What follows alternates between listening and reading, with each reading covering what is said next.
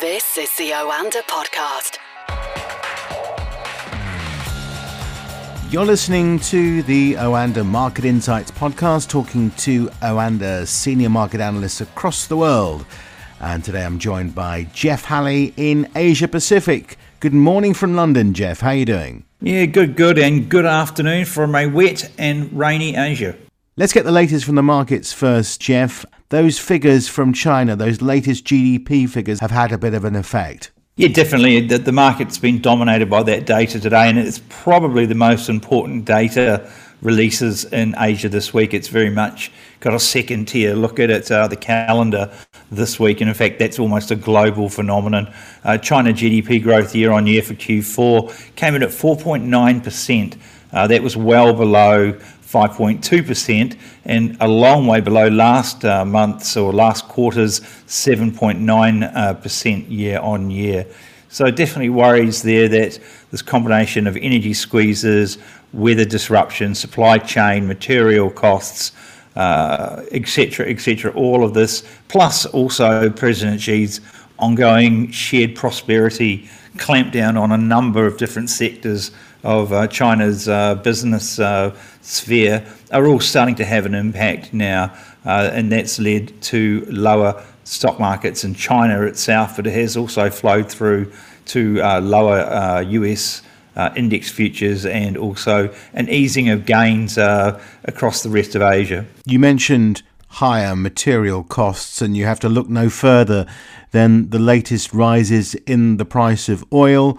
I know that Hong Kong coal futures are up as well. This is becoming a domino effect when we consider it all started with gas and those energy numbers. Yeah, they're all interchangeable in the way that when one moves to a certain price level, oil and gas, when gas goes to a certain price level, oil becomes an economically feasible substitute in the generation of electricity and heating. Ditto for coal as well. Coal is perhaps more complex because India is also suffering energy shortages in northern India as well.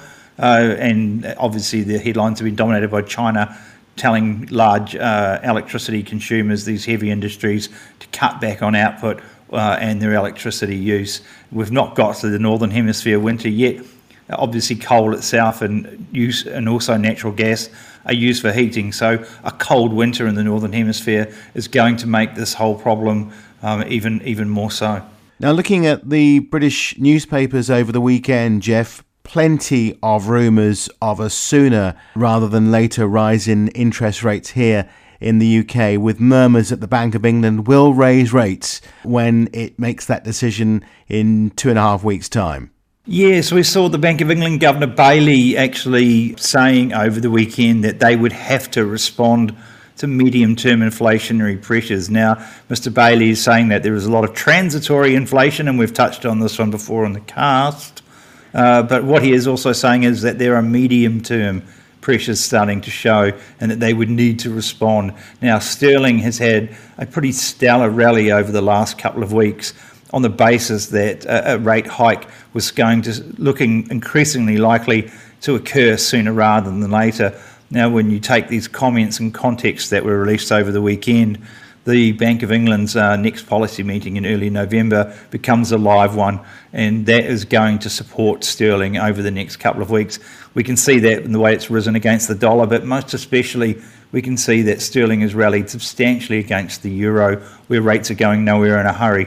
And these sorts of interest rate differential forces are going to make themselves very, very noticeable in the foreign exchange market in Q4, particularly if the Fed taper gets underway in November. And the actual base rate will be what, do you think, when it comes to that decision in early November?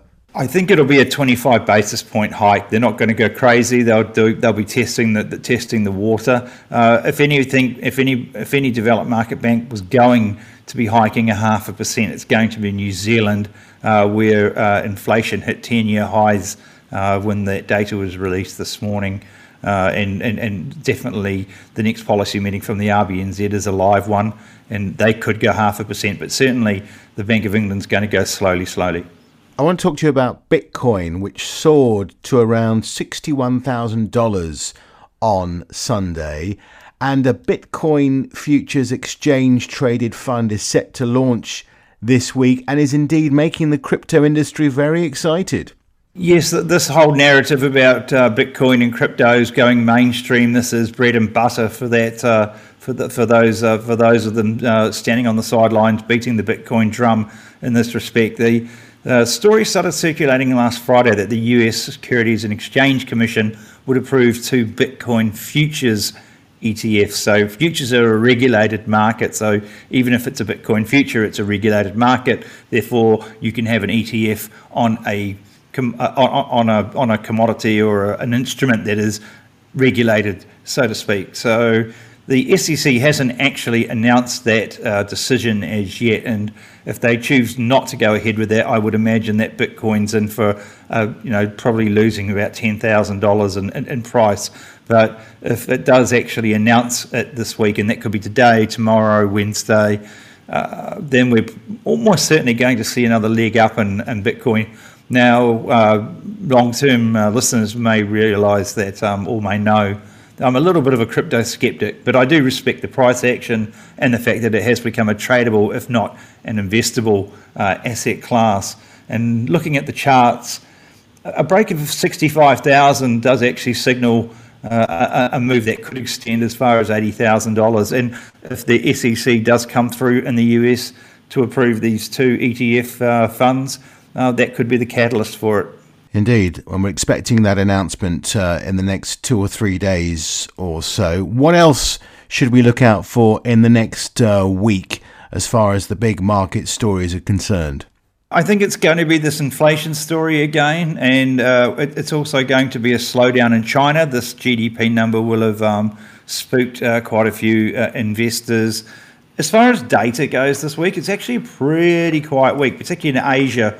But certainly in the US, we have industrial production this evening, but really we don't have any really juicy data coming out from Europe or from the US until Friday, when a series of purchasing managers' indexes for services and manufacturing are released across the Eurozone heavyweights and, of course, the United States as well.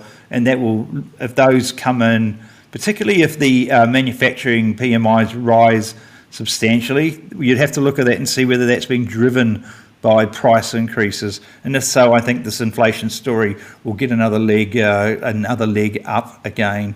That's probably going to be beneficial for the US dollar. It's going to be beneficial for US yields in that they're going to go up, and that could be a negative towards the end of the week for equities, because I do believe that these interest moves in interest rates are going to start causing much more two-way volatility in equity markets going forward. It's no longer going to be the trade of 2020 where you just closed your eyes, bought anything, and you knew it was going to go up by about 10% over the next couple of months, something like that. Okay, we'll talk again on Wednesday. Look forward to that. And in the meantime, have a good day. And to you, take care. This is the Oanda Podcast.